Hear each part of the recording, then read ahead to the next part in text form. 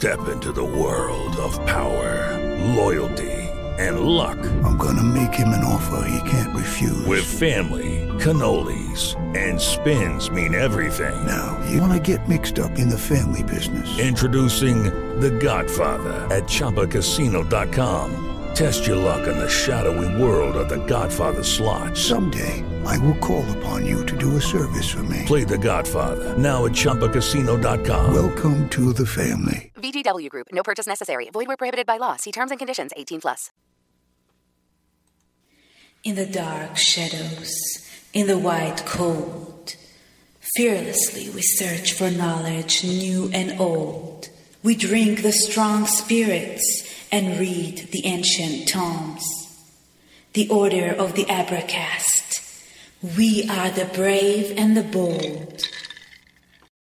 Your body is your temple, so let's make sure you got a badass t-shirt on it. Variety of cool occult-themed t-shirts. And other merch like stickers, wall art, mugs, and more. Visit the storefront on abracast.com. Hello, it is Ryan, and I was on a flight the other day playing one of my favorite social spin slot games on ChumbaCasino.com. I looked over at the person sitting next to me, and you know what they were doing? They were also playing Chumba Casino. Coincidence? I think not. Everybody's loving having fun with it. Chumba Casino is home to hundreds of casino-style games that you can play for free anytime, anywhere, even at 30,000 feet. So sign up now at ChumbaCasino.com to claim your free welcome bonus. That's ChumbaCasino.com and live the Chumba life. No purchase necessary. VGW Group. Void where prohibited by law. See terms and conditions. 18+. The Abracast. Occult, history, conspiracy, and violence.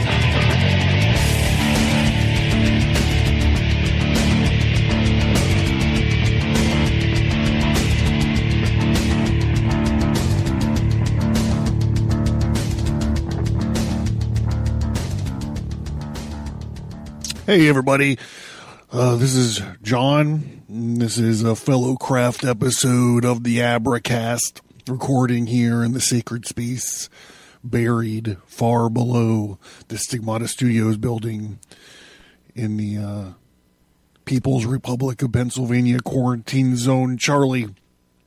Thank you guys for tuning in. And hey, we got some new Patreons this month, so thank you guys. I appreciate it.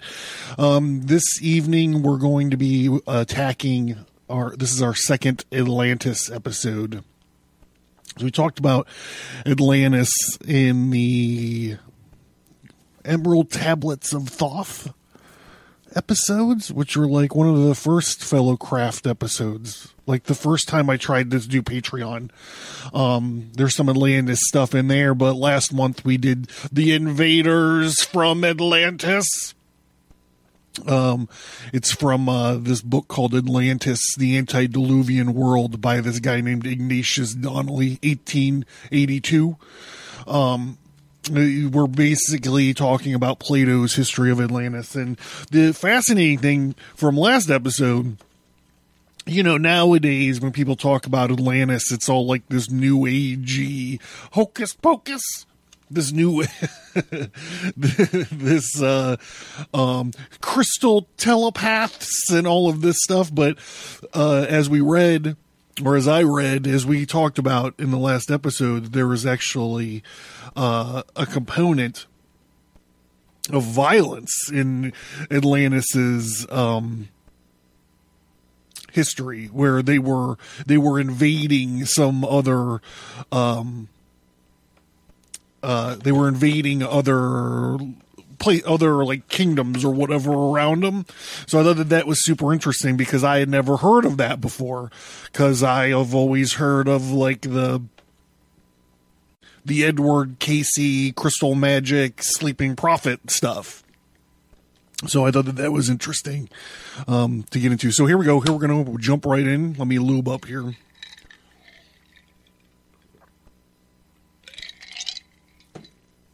Oh, my neighbor's gone, so I was like, oh shit, I got to record this now before the fucking house party gets back.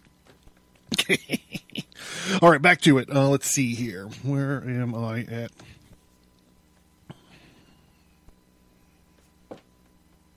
The tale, which was of great length, began as follows. I have before remarked in speaking of the allotments of the gods that they distributed the whole earth into portions differing in extent and made themselves temples and sacrifices, and Poseidon, receiving for his lot the island of Atlantis, begat children by mortal women. So I'm just going to take a second here to say he begat children by mortal women because we all know why. It's all about Earth chicks, bro.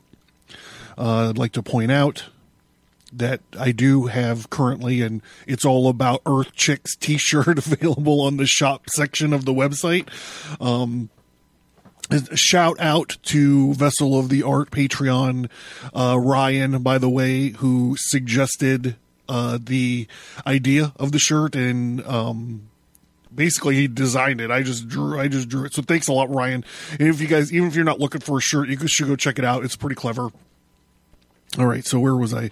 Poseidon's fucking the earth chicks. Okay, and he settled them in a part of the island which I proceed to describe on the side towards the sea, and in the center of the whole island there was a plain which is said to have been the fairest of all plains and very fertile. Near the plain again, and also in the center of the island, at a distance of about 50 stadia, there was a mountain, not very high on any side. In this mountain there dwelt one of the earthborn primeval men of that country, whose name was Evnor. And he had a wife named Lucepe, maybe? I don't know. And they had an only daughter whose name was Cleito. The maiden was growing to womanhood when her father and her mother died, and guess what? Poseidon fell in love with her, and he had, intercourse with her, and breaking the ground enclosed the hill in which she dwelt all around, making alternate zones of sea and land, and larger and smaller, encircling one another. There were 2 of land and 3 of water, which he turned as with a lathe out of the center of the island, equidistant every way, so that no man could get to the island, for ships and voyages were not yet heard of. He himself was a god, found no difficulty in making special arrangements for the center island, bringing 2 streams of water underneath the earth, which he caused to ascend as springs, one of warm water and the other of cold, and making every variety of food to spring up abundantly in the earth. And he also begat and brought up 5 pairs of male children, dividing the island of Atlantis into 10 portions. He gave the firstborn of the eldest pair his mother's dwelling and the surrounding allotment, which was the largest and the best, and he made him king over the rest. The others he made princes and gave them rule over many men and large territories, and he named them, the eldest, who was the king, he named Atlas.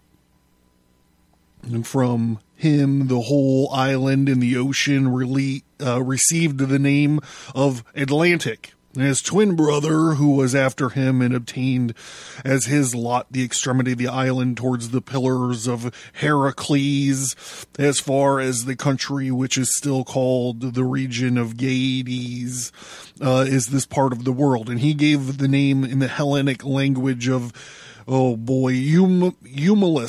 In the language of the country, which is named after him, Gadrius, of the second pair of twins, he called one Amphrys and the other Avamon.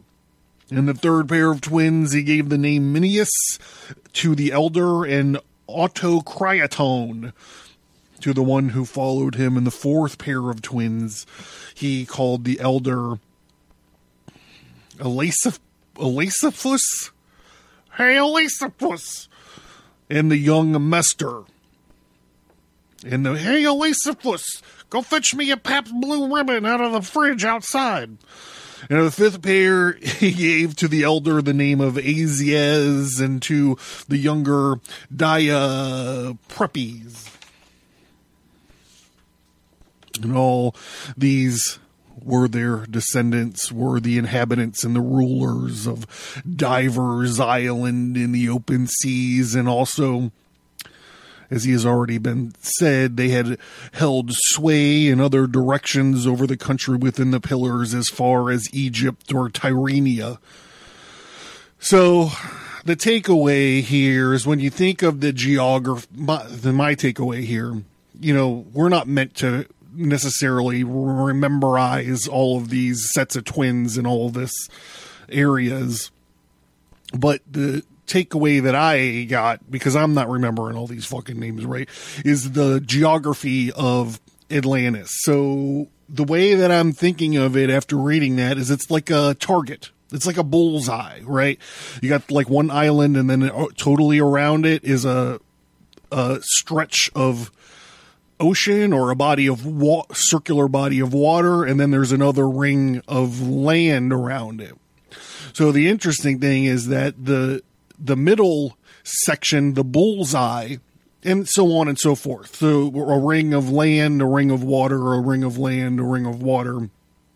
And then I guess you split it in half, and one twin gets one side and the other twin gets the other side of the circle.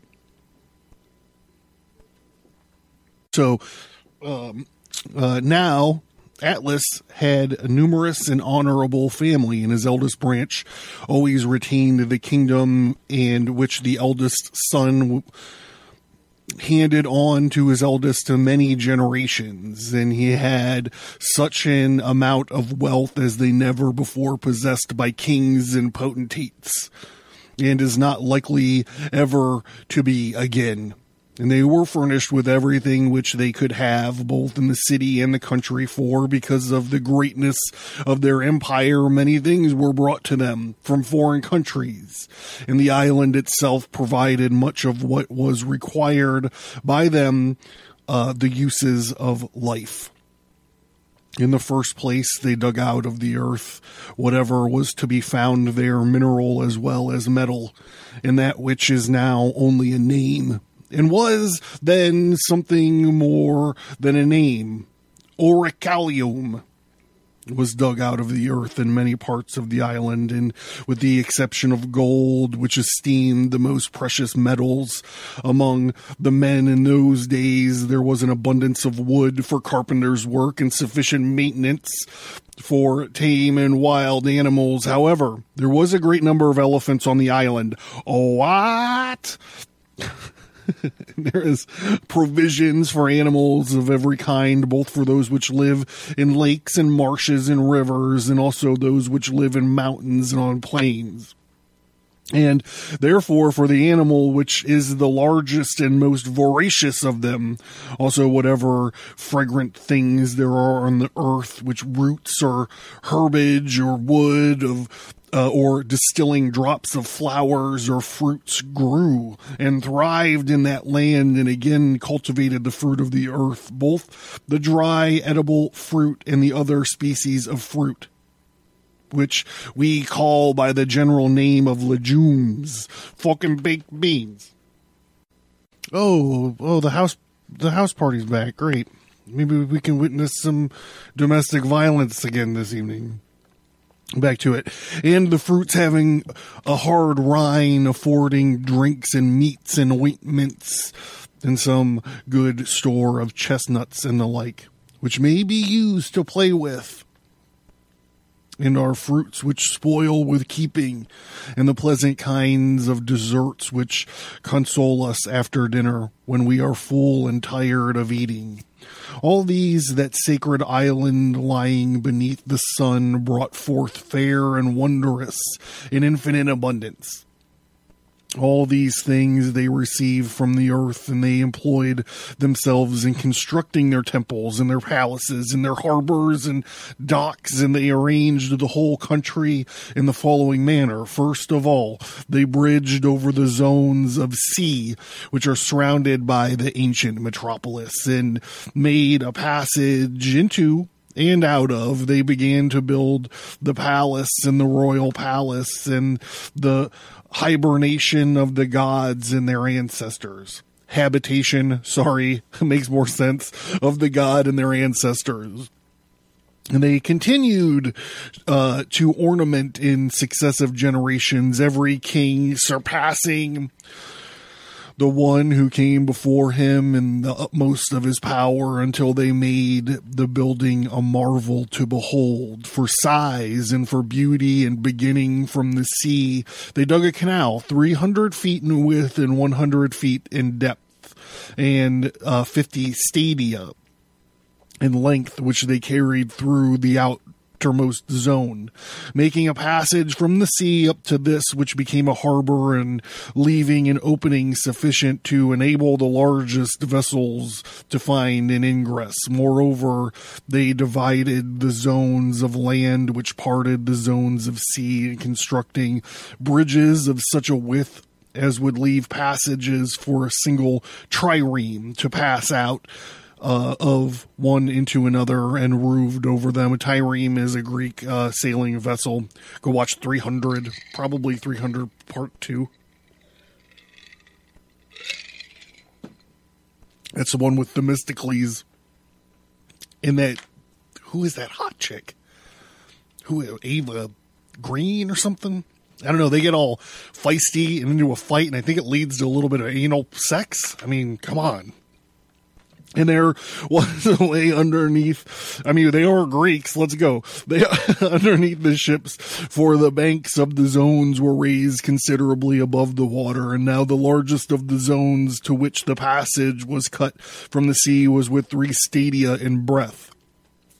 And the large zone of land which came next to the equal breadth for the next 2, as well as the zone of water and land, were 2 stadia. I guess this is pointless unless we actually know what a stadia is, right? Okay, let's see.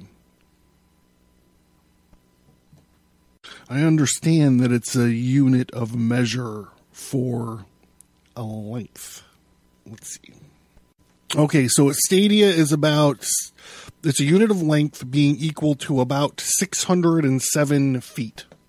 So let's see if we can put that in our theater of the mind while we're going through this. But the next 2, as well as the zone of water as of land, were 2 stadia. So that's 607 feet times 2. It's a lot. We're talking about a huge area of space when you compile all these stadias together. And one which surrounded the central island was a stadium only in width, and the island in which the palace was situated had a diameter of about 5 stadia. So that just by itself is about 335 feet. This and the zones and the bridge, which was the 6th part of the stadium in width, they surrounded by a stone wall on either side, placing towers and gates on the bridges where the sea passed in, and the stone which was used in the work they quarried from underneath the center island and from underneath the zones in the outer as well as the inner side.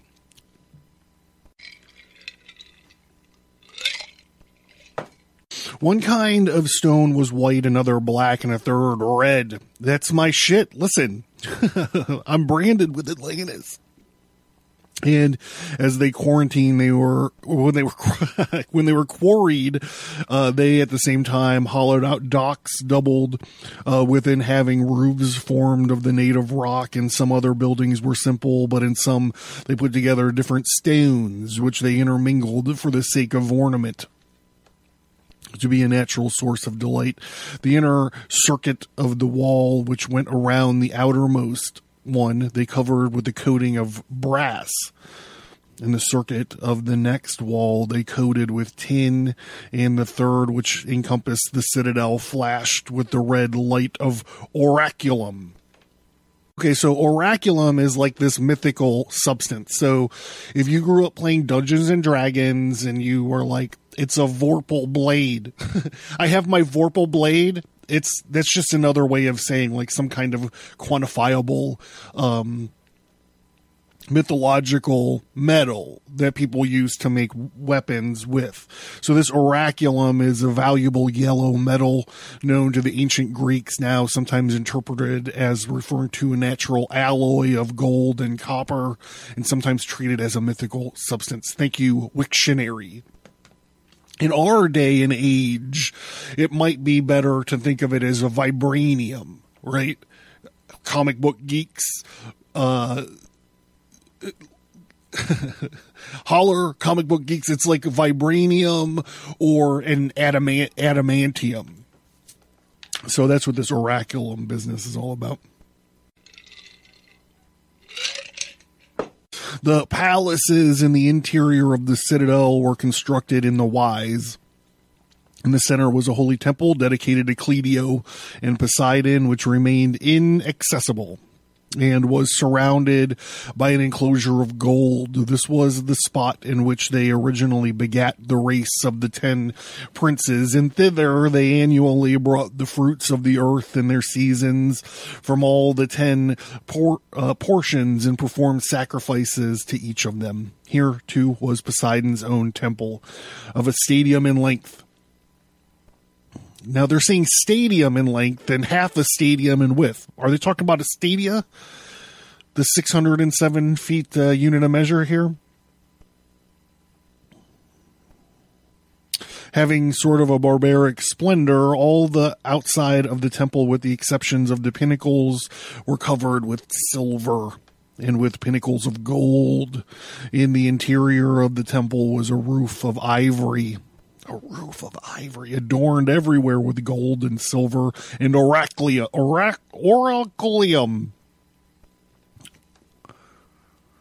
All of the other parts of the walls and pillars and floors, they lined with oraculium. I'm having a real hard time saying it now. Oraculium. In the temple, they placed statues of gold. There was the god himself standing in the chariot, the charioteer of 6 winged horses, and of such a size that he would have touched the roof of the building with his head. Around him, there were 100 Nereides riding on dolphins. It's like Aquaman. From such was thought to be a number of them in that day. There were also the interior of the temple and other images which had been dedicated by private individuals, and around the temple on the outside were placed statues of gold and of all 10 kings and their wives, and there were many other great offerings, both of kings and of private individuals, coming both from the city itself and other foreign cities over which they held sway. There was an altar too, which was the size and workmanship corresponding to the rest of the work, and there were palaces in the like manner which answered to the greatness of the kingdom and the glory of the temple.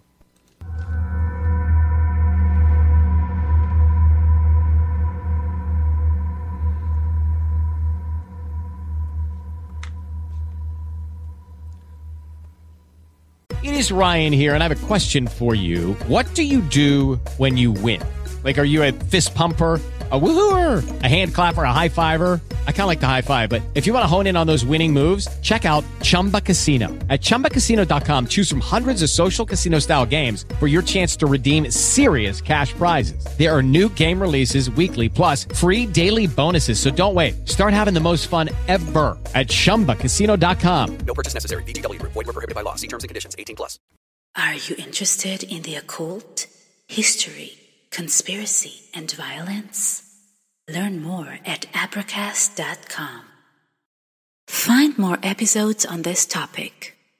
Sign up for the mailing list for bonus content.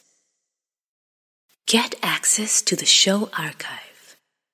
And visit the storefront for tarot cards, merch, and books. Learn more at abracast.com. In the next palace, they use fountains of both hot and cold springs, and these were very abundant in both kinds, wonderfully adapted to use by the reason of the sweetness and the excellence of their waters. They constructed buildings about them and planted suitable trees. Imagine how the ancient world would imagine that marvel of having hot and cold running water. It's something that we take it for granted, right? Like, whatever. I had to dissect and replace part of my shower last year, and it was for being a combat engineer, I'm not so handy to have around the house, and I get frustrated very fast with mechanical items. But I always try. All right, back to it. Enough of misadventures and plumbing, HVAC. Also, cisterns, some open to the heavens, other which were roofed over to be used in winter as warm baths. There were king's baths, the baths of private persons, which were kept apart, because no one should be able to swim with the king.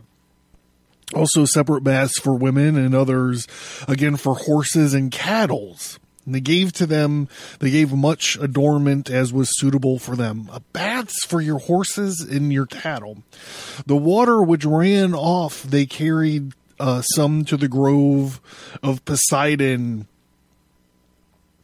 where were growing all manners of trees and wonderful height and beauty owing to the excellence of the soil, and the remainder was conveyed to the aqueducts, which passed over the bridges in the outer circles, and there were many temples built and dedicated to many gods. Also gardens, places of exercise, the gymnasium, some for men and some set apart for horses. You know, there's this thing that I was always wondering about. Poseidon is known as the god of horses. And I'm like, I don't understand why he's the god of horses. If anyone out there knows the reason, I would be interested. But then we see these horses popping up over and over again here on Atlantis. So maybe obviously there's some sort of correlation, right? In both of the two islands formed by the zones, in the center of the larger two, there were a race course of a stadium, more horse stuff, and with the length allowed and extended all around the island for horses to race in. There were guard houses at intervals for the bodyguard and the more trusted, whom had their duties appointed to them by the lesser zone. In the lesser zone. That's a cool band name. I'm going to create a band, In the Lesser Zone, which was nearer to the Acropolis, while the most trusted of all had houses given them within the citadel and about the persons of the king. The docks were full of triremes and naval stores, and all things were quite ready for use. Enough of the plan of the royal palace, crossing the outer harbors, which were 3 in number. You would come to a wall which began at the sea and went all around. This was everywhere a distant 50 stadia. Wow, 50 stadia from the largest zone of the harbor, and enclosed the whole meeting at the mouth of the channel towards the sea.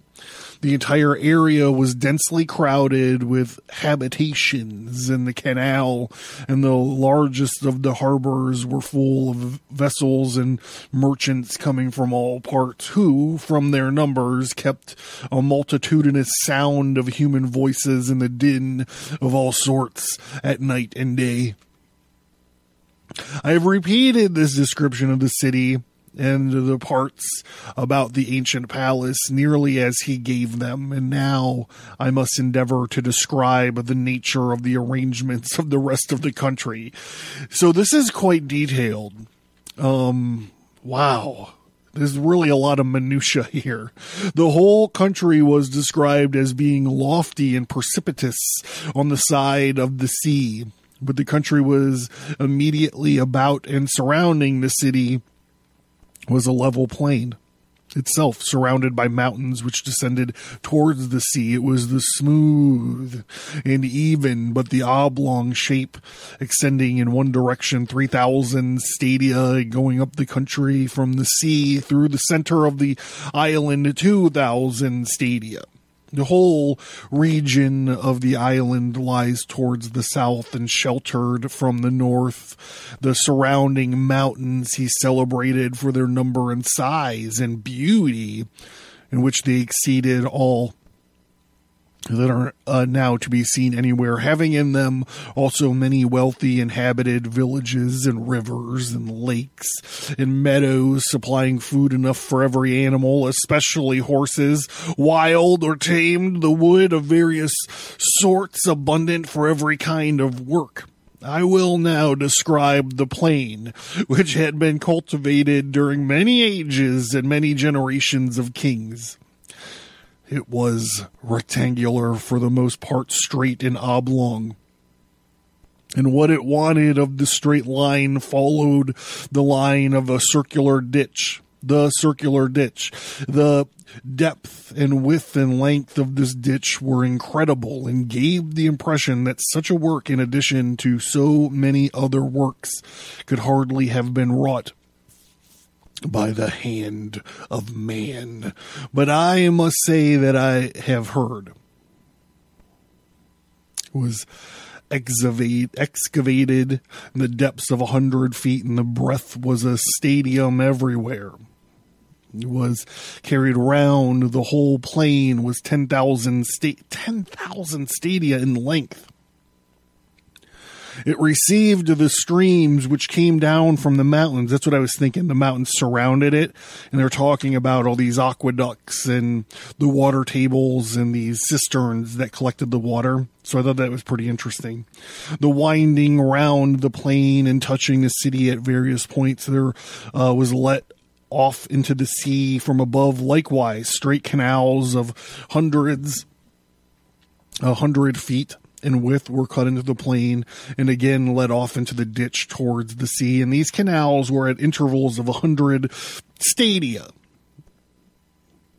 And by them they brought down the wood from the mountains to the city, and they conveyed the fruits of the earth in ships, and cutting traverse passages from one canal to another into the city. Twice in the year they gathered the fruits of the earth. In winter, having the benefit of the rains, and in the summer introducing the water of the canals. As to the population, each of the lots in the plains had an appointed chief of men who were fit for military service. And the size of the lot was to be square of 10 stadia each way, and the total number of the lots was 60,000. So this seems to me to be like the structure of a militia, right? This is kind of what we saw in the fall. The Paris Commune episode, where each neighborhood was in charge of having its own portion of the militia. So like the rich dudes were the militia for the rich neighborhoods, and the poor dudes were the militia for the poor neighborhoods. And you can kind of just see how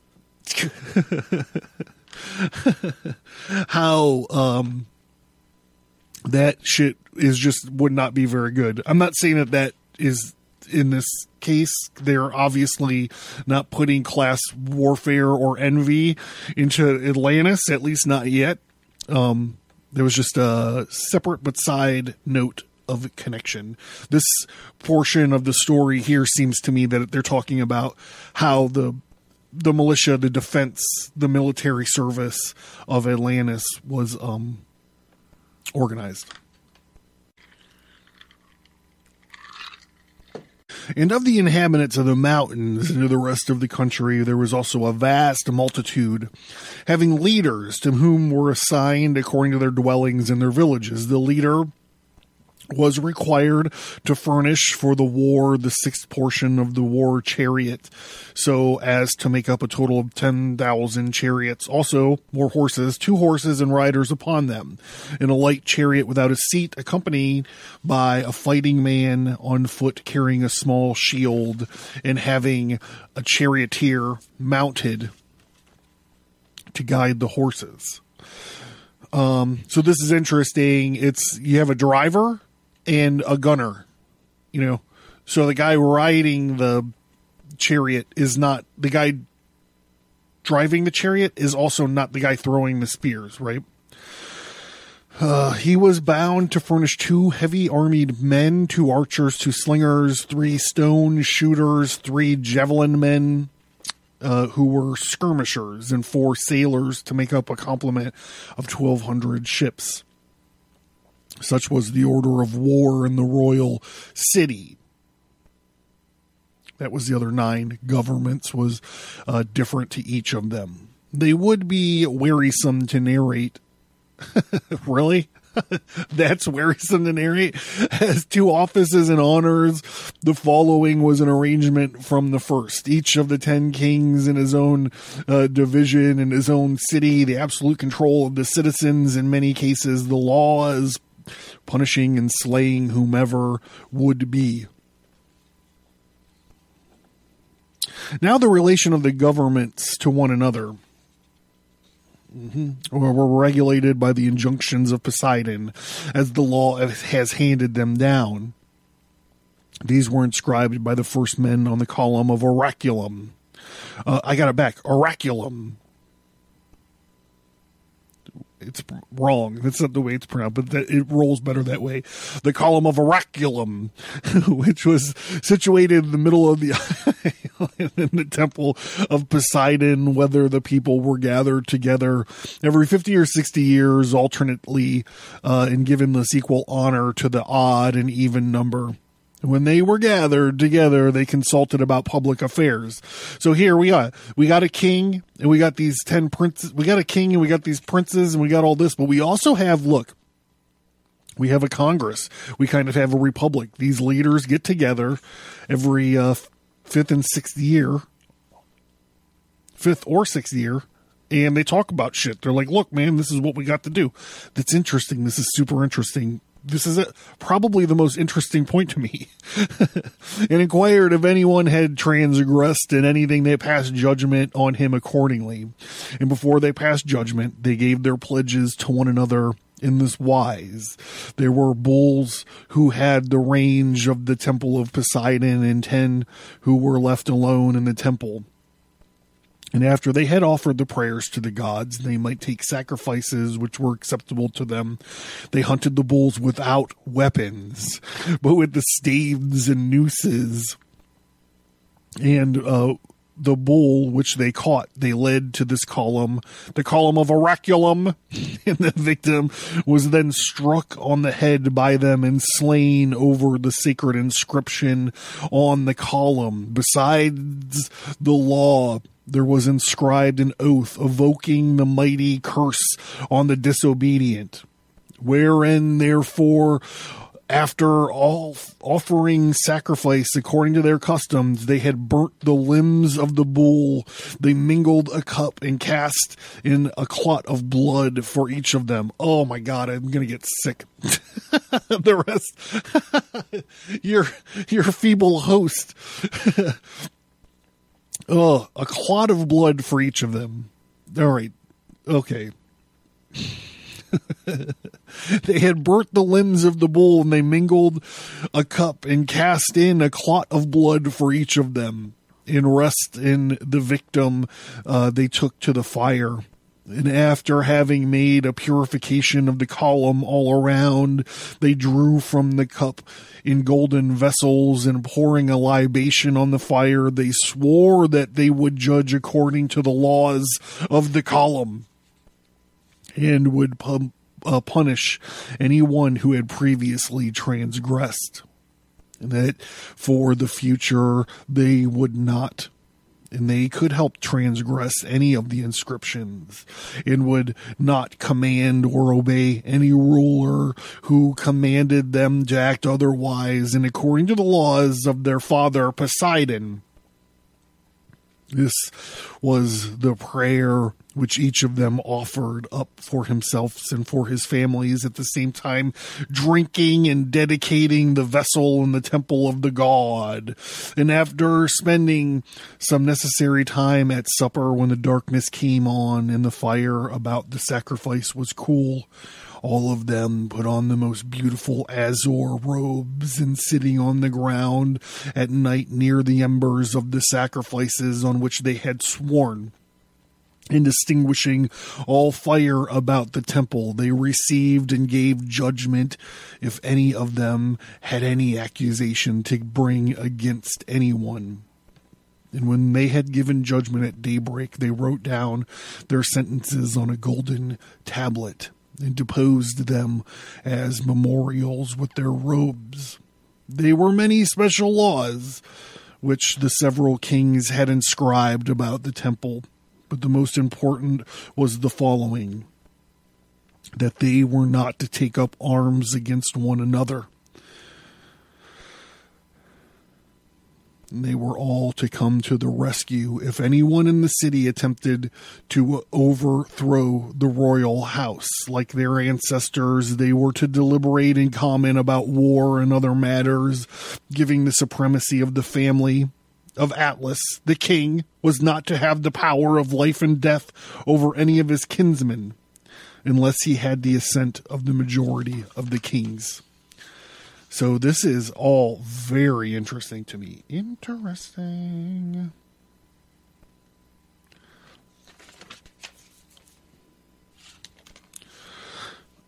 He wasn't a tyrant, you see. This was a republic limited to rich people and princes and a king, it seemed like. But, I mean, it's still a little something. And notice, through this whole minutia-laden earth city planning episode, through all of this, there is not one thing that mentions crystal powers or telepathy or any of that.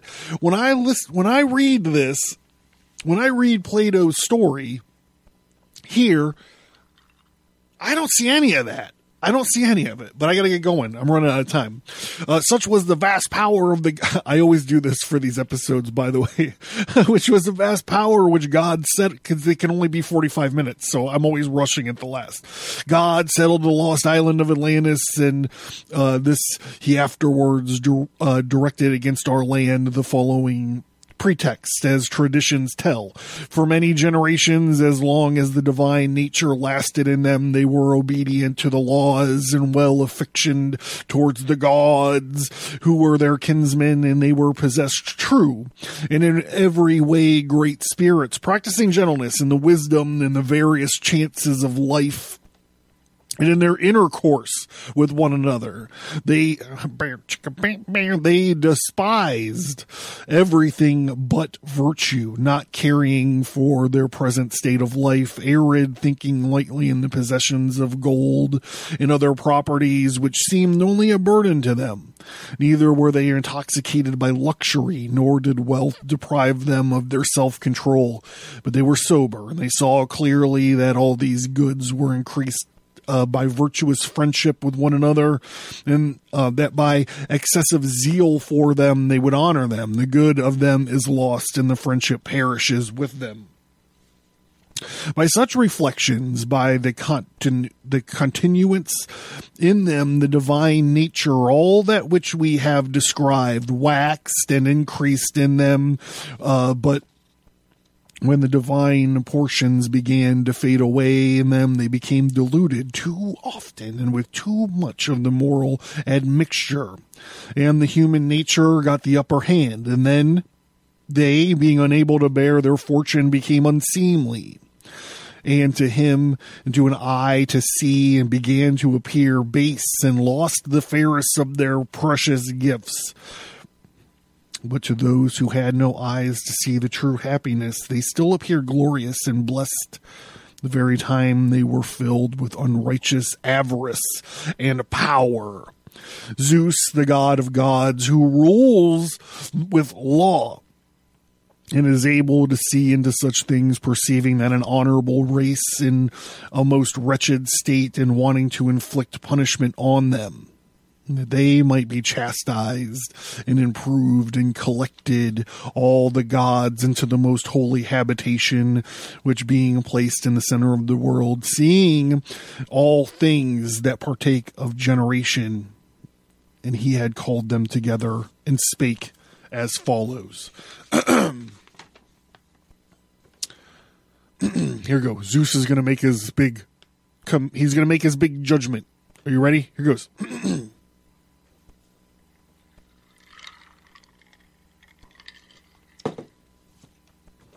This is where Plato's story abruptly ends. Thank you guys for listening. Thank you guys for supporting the show. And I will see you, I don't know, on the main stream like tomorrow or something. Very soon.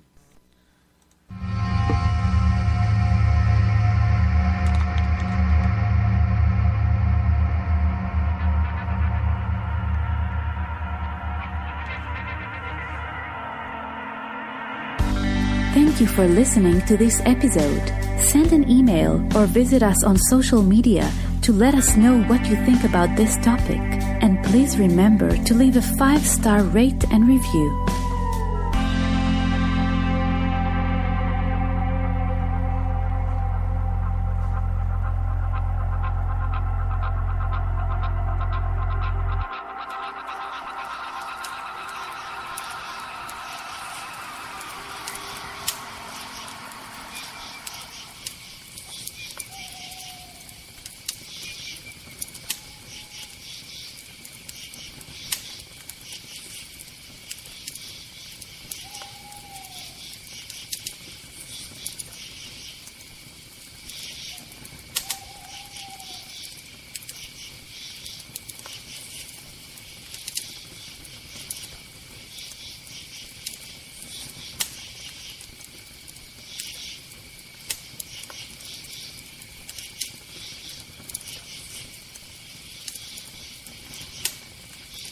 Thank you for listening, and we hope that you enjoyed the show. Please send an email or find us on social media and let us know what you think about the show. We would appreciate it if you would give us a 5-star rate and review wherever you find your favorite podcasts. You can find Stigmata Studios, graphic, novels, and comic books at apricast.com.